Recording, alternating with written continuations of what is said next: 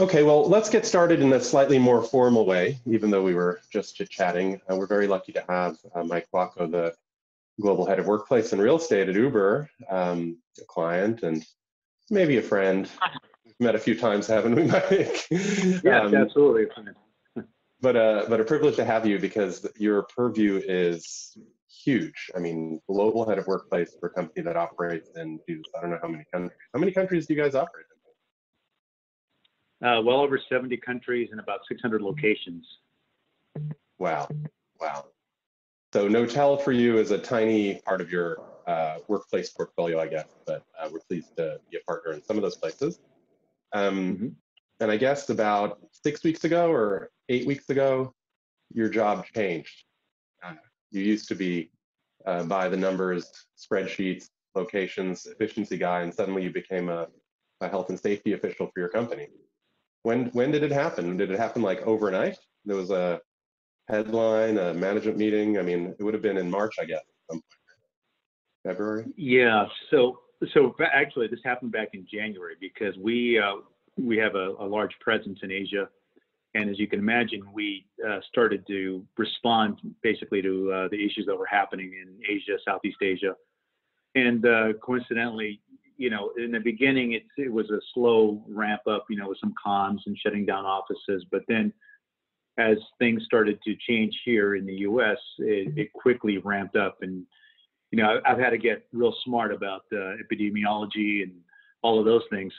The EH&S function does roll up to me, but, it's one of those functions that it's one of those necessary evils within corporate real estate. You have it, and you hope you never really need it, but, it's been very, very involved with our EH&S function these days. Employee health and safety, which I guess historically was like, do we have defibrillators according to the law in some countries? Do we have egress plans in case of fire safety issues? A lot of compliance stuff in the past.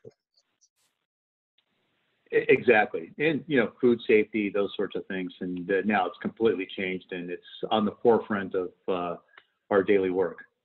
Yeah. Well, take me through those first few weeks. I presume the first few weeks, as the kind of alert comes through in January for Asia and then around the world through February and then March, presumably the first thing you were worried about was maybe it was your driver partners in the field and your customers, maybe just because they're more exposed and they're out there. I don't know, like what was the sequence of concern? Because I know at Knotel, there was a very clear sequence for us. The very first one was, oh my gosh, we're going to have to shut down offices for hundreds of customers. We got to figure that out. We're going to have to respond to the incidents and figure that out. And we didn't think our own people were at risk initially. And then we had to suddenly start thinking about, oh man, we got to shut down our own offices. We've got our own people that are doing these services. It was kind of backwards, but it's because we're so outward facing, we sort of felt we were, as our own team, rather insular. And I wonder to what extent the flow looked similar for you. I'd say it was very similar. In fact, we set up a global steering committee to really address various issues, including many of the business issues as we started to close down offices, shut down the rides part of the business, and really responding to the changing nature of the business. So a part of one of those work streams that we had was, okay, how do you shut down an office? Before you shut down an office, there was a period of time where we were still operating in many offices around the world. So there's that one period of time where you're still providing hand sanitizers and signage and education. And then, you get the mandate from the government authority, and it varies around the world, and it varied at different times. But the shelter-in-place orders started coming through, and then that was a very different world where you basically shut everything down and you start to work from home. And then from our perspective, we had to provide. We had to think about how that was going to operate, and I think everybody's learning it all at once. So. Yeah, I mean, we had to improvise very quickly for our customers, and you had to think about 600 locations, you said, in sequence, but you more or less had to figure it out on the fly. I wonder if that's a plan you expect to refine and keep on the shelf because you might need it again soon. Absolutely. I think we've gotten a lot smarter about opening and closing offices. We have a little bit now under our belt, particularly because of what happened recently in Asia, or in our Singapore office and Hong Kong and Taiwan, where we've opened offices. We've been able to open the office and then have to close it again because there were incidences in the country. So, it's just practice like anything else. You get better at opening and closing offices and setting up those protocols. So I think we've gotten a lot smarter since then. Incident response was kind of a critical thing early on when we sort of naively hoped that, one person might have it in a building and we could just contain it there. There wasn't a lot of tracking or tracing capability with many companies, certainly not any testing capability.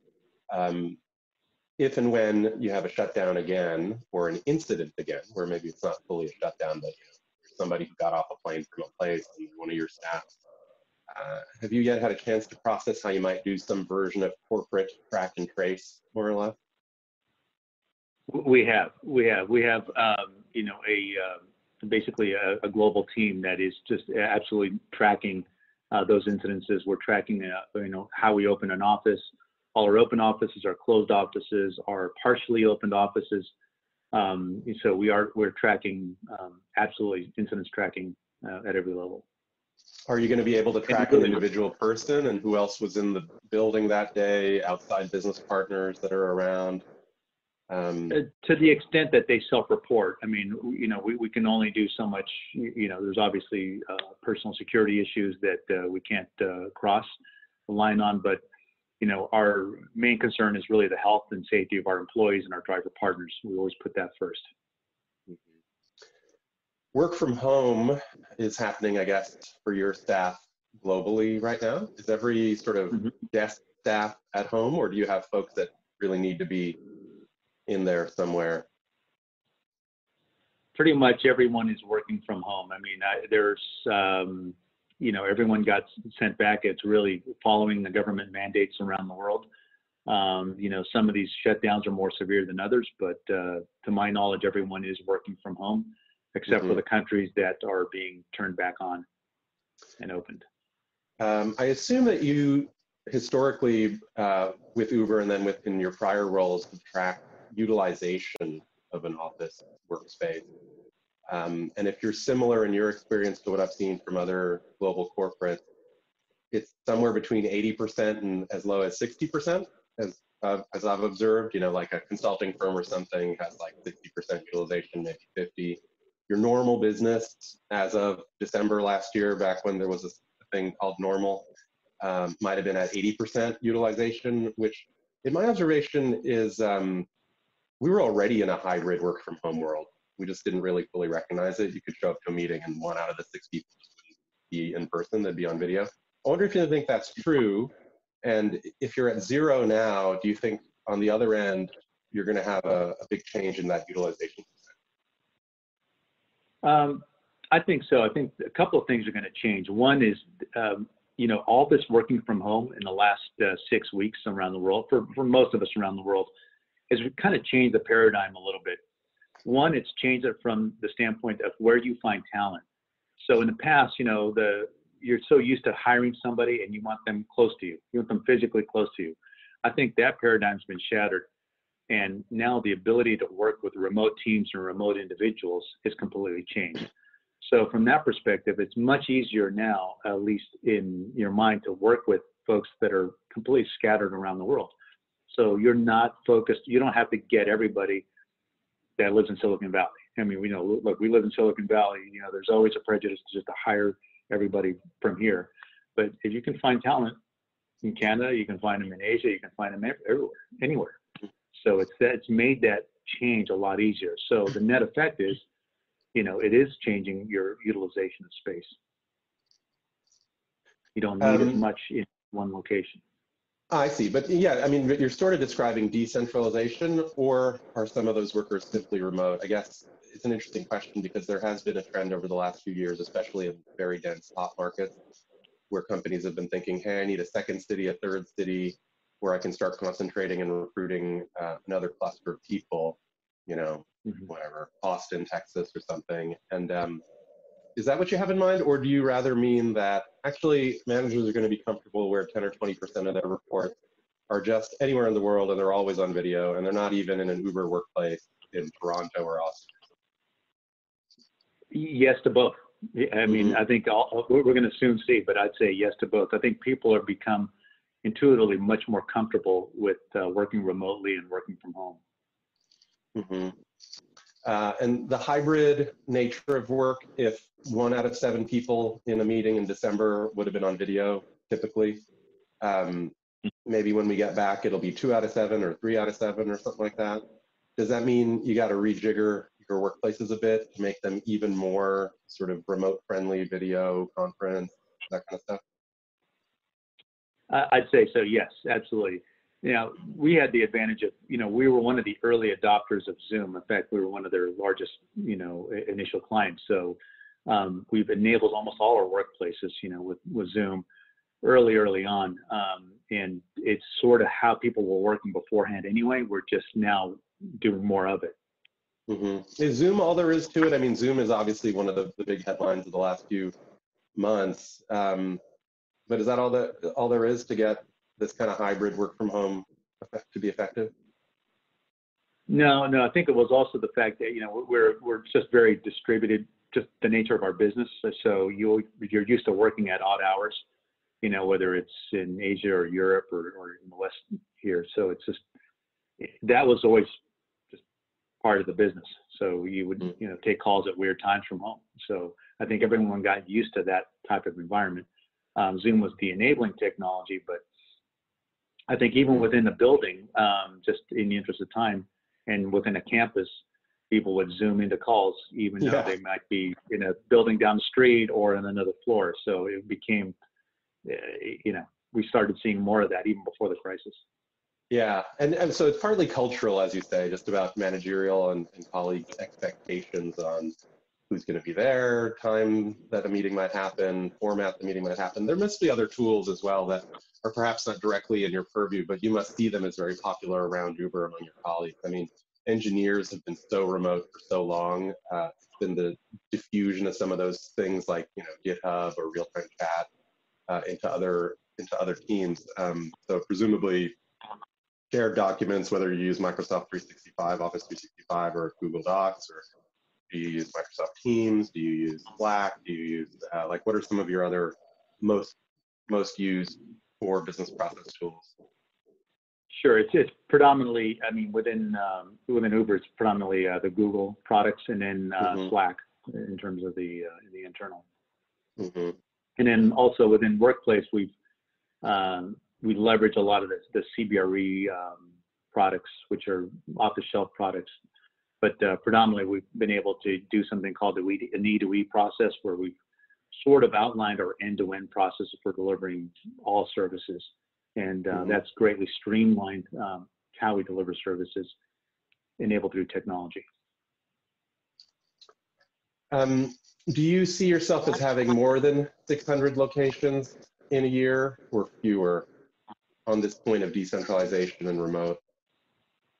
Boy, it's hard to say. I'd say we're going to know in the next few months, you know, as the economies stabilize around the world. But you know, I would say is having continuing to have more of a distributed workforce around the world.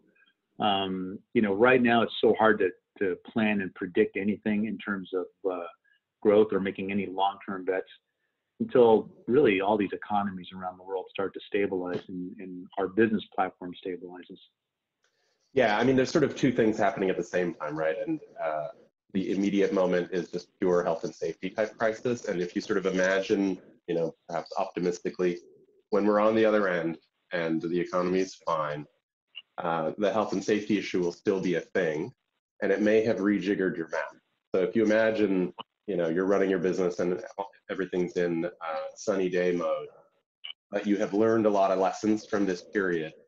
In that scenario, so not up-down economy, do you imagine more or fewer locations, bigger or smaller locations? Certainly they'll be more remote, but you might still have an office in Dublin, even though you have some folks who live in the countryside don't come to Dublin. Yeah, I would say there's probably going to be larger and fewer remote sites. I think, and then the work from home piece will obviously be a bigger factor than it probably was today. So, I just intuitively see that's kind of the direction we were going. That may get accelerated now because it's easier to make the argument that you don't need to have everybody here being I see. Yeah, right. So you trim locations that have like 10 people or 20 people, and you try to concentrate as much as possible in those 500 person or 1,000 person, and allow work from home in some of those marginal areas. Exactly. Right. We were on that path anyway, and I think intuitively this will probably accelerate some of that because there's the strategy has always been, look, you can have these big hubs, which is great. The hard part is getting managers to hire in those hubs when you have a distributed and remote work staff. I see. Yeah. On the nature of these workplaces, so at some point we're going to go back, and it's going to be in a staged kind of way. And some of my colleagues in some geographies, they're already having folks ask for pretty detailed go back plans. And I'd say there's probably a few phases here. The first one is going back, and then the next one is being back. And thinking about both those steps separately perhaps is worthwhile. We spoke about the third phase, which will be shutting back down. Because that may well happen in some countries, some cities. But going back, what do you think that's going to look like? Pick a city or a country, whenever it is safe to do so. Will you send back 100% of your staff to the exact same workspace they were in? Like, how will it stage back in? Sure. Great. No, that's a great question. So, we've had over the last few weeks, we've been able to develop a playbook and a protocol for how we're going to go back to work. So we have a big initiative around BRP, business resumption planning. And there's really about 5 big components to that. If you think about it, it's a phasing. But the first phase, the first thing that has to happen is that you get a trigger. And the trigger is some government authority saying, we're going to open up the country or open up the city or open up the state. And it's complicated because you can see it here in the U.S. Federal government says one thing, state government says something else, and the city says something else. We're very focused on the city. At the end of the day, it's the city requirements are the ones that usually rule in most cases. So that's the first thing that happens. The second thing that happens is that within this playbook is that we set a date. So if the government says you can open as of May 1st, we're usually going to be a few days or a week or so afterwards. So, and that's based on a list of criteria that we've developed to open an office. What needs to happen to ensure the safety of our employees? And there's a comms piece that goes out with all of that. And then we've basically made the decision to have about 20% of the workforce come in that initial phase. And the reason for 20% is that it's a manageable number. You have to think about that first phase is where you could have an incident. And if you do have an incident, you got to shut down the office. That's what we've learned from many of our offices in Asia and where else we've opened. So you're just exposing a lot less people. And then the other thing that has to happen to open the office is we have a team, our facilities management team and our EH&S team goes out and preps the office. So the first thing they do is they talk to the landlords. Okay, just because you have to have an agreement that the landlord's even going to open the building. And in multi-tenanted situations, you want to make sure that everything is ready. Elevators, everything is working properly, and all the safety precautions are done in those common areas. And then we develop within our own space to basically provide hand sanitizers, signage, all those things, putting an X, we're basically segregating the offices, the open space and the conference room space to provide that 6 feet of social distance space. And what we've learned in many of the initial sites that we've opened is we basically, just put an X with tape at every other desk to maintain that distance. So that's kind of what we're doing. And then the last piece is the tracking piece, obviously. So we have to track what offices are going to open at a global level. And we're seeing this happen, sort of more as a trickle than anything else. In Europe, we're starting to see some offices opening, and we've made a conscious decision to wait until the end of the month to open those offices, even though I think it was in the Netherlands and maybe in Denmark that we were allowed to open as of yesterday. But you're seeing that happen more and more, you know. Yeah, so 20% on the first day, and you let it soak for a bit. Do you think you'll do shifts where folks rotate around for the first initial period, where on any given day there's only 20%, but they may not be the same folks? Or do you think Correct. you'll sort of ramp up from 20 to 40 to 60?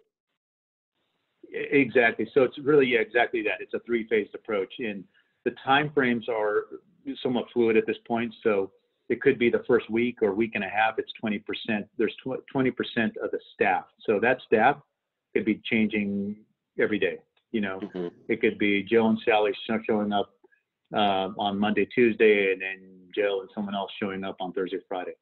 So yeah, and you're going to use, I guess, you'll use some kind of informal, you know, sort of compliance on that. Like you're not going to badge people for no access on a certain day. It'll sort of be through the managerial flow where it's like, listen, guys, we got to keep it at 20%. Please don't bring more than this many.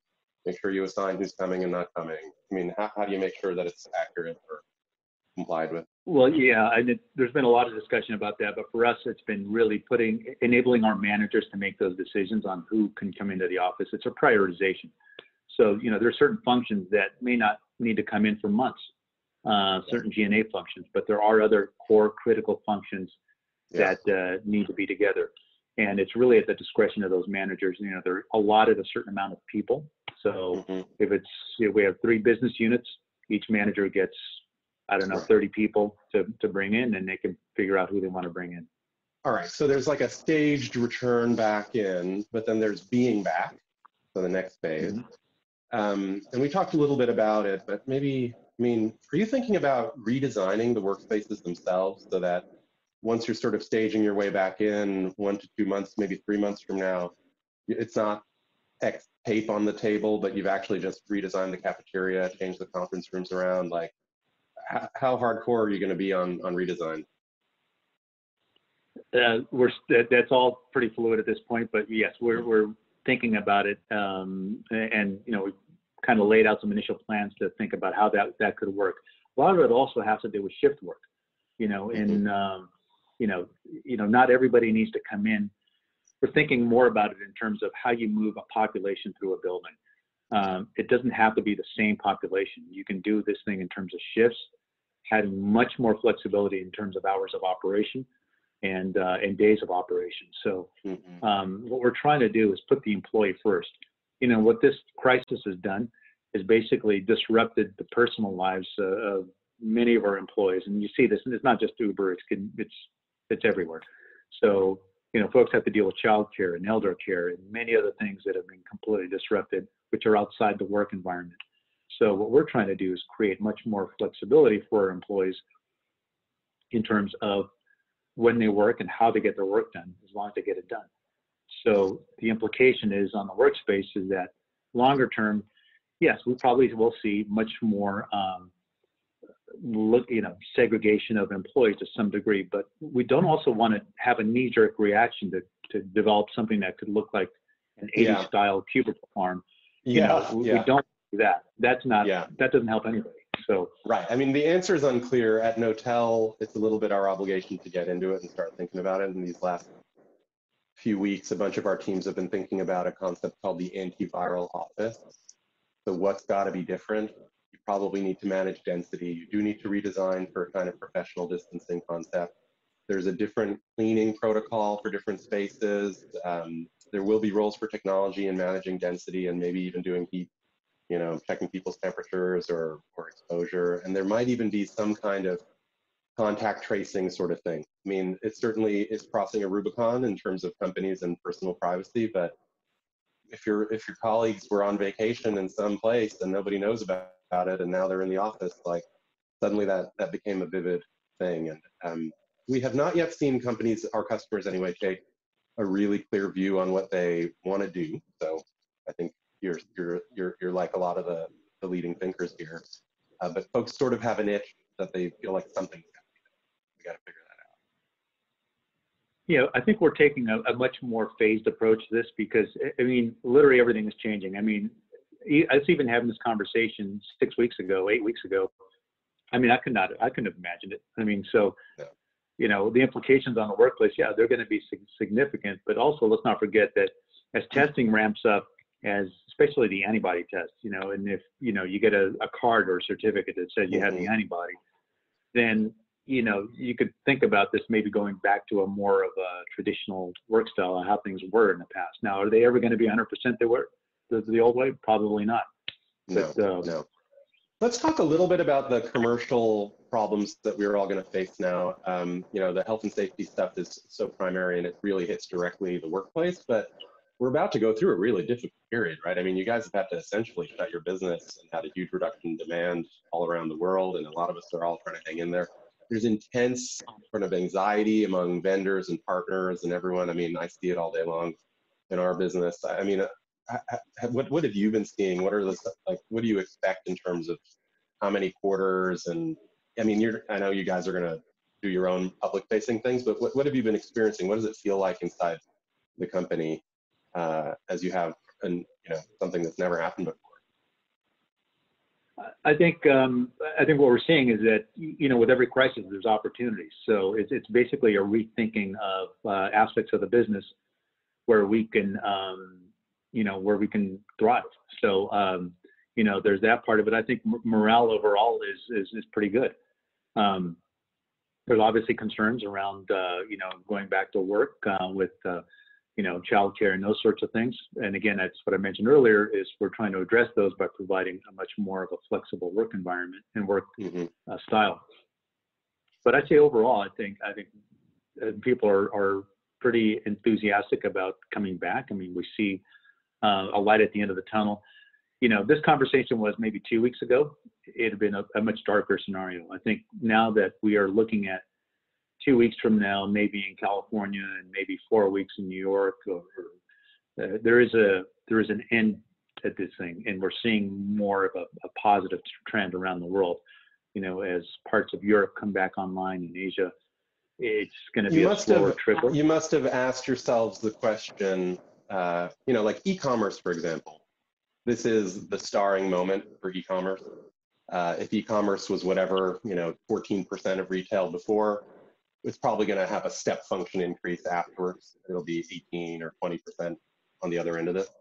And perhaps there's a transformative effect in the cards for your business as well. I mean, mass transit doesn't feel so safe anymore. Maybe there's just a basic shift in demand. Yeah, absolutely. I mean, we're looking at that, and obviously our Uber Eats business has taken off. I mean, it's been there's much more growth in food delivery. The freight business, our Uber Freight business, has done very well. In enabling and helping communities move products and goods around the country and around the world. And if you were to prognosticate, like my self-interested question would be, a year or 2 years from now, flex versus leases in the workplace world. Does it benefit from this thing, or does it not benefit? Well, it's hard to say right now because, when I talk to my peers and ourselves, I mean, we're not looking at making any long-term bets right now until we get a much better view of where the economies are going. But I'd say, the demand for flexibility is going to be there, absolutely going to be there. I mean, if I was to think about beyond this short-term horizon, and just addressing what the immediate needs are around health and safety and getting people back to work. If you're thinking about 6 months, a year down the road, I'd say absolutely the demand for flexibility is going to be paramount, no matter where we go, because we're in a much more uncertain world. So with uncertainty, you're not going to be wanting to make a longer term bet, a 5 to 10 year bet when businesses are being every business is greatly impacted. Now, it doesn't have to be a pandemic. It could I think this is going to trigger a lot more uncertainty in the market. And, with that comes, not wanting to make a long-term bet. Yeah, right. Yeah. I mean, I didn't expect this. I don't think anyone did, but it certainly has made clear certain things about the world we live in, and the roles that some services and tools can have. It has been a great pleasure to have you. There are zillions of observers here that I'm sure really appreciated hearing how you're thinking about this. I know business leaders around the world are having to figure out what to do, and you being willing to share a little bit how you're thinking about it is really appreciated. Thank you so much. Oh, thank you. Thank you. Really appreciate it. Thanks. Take care.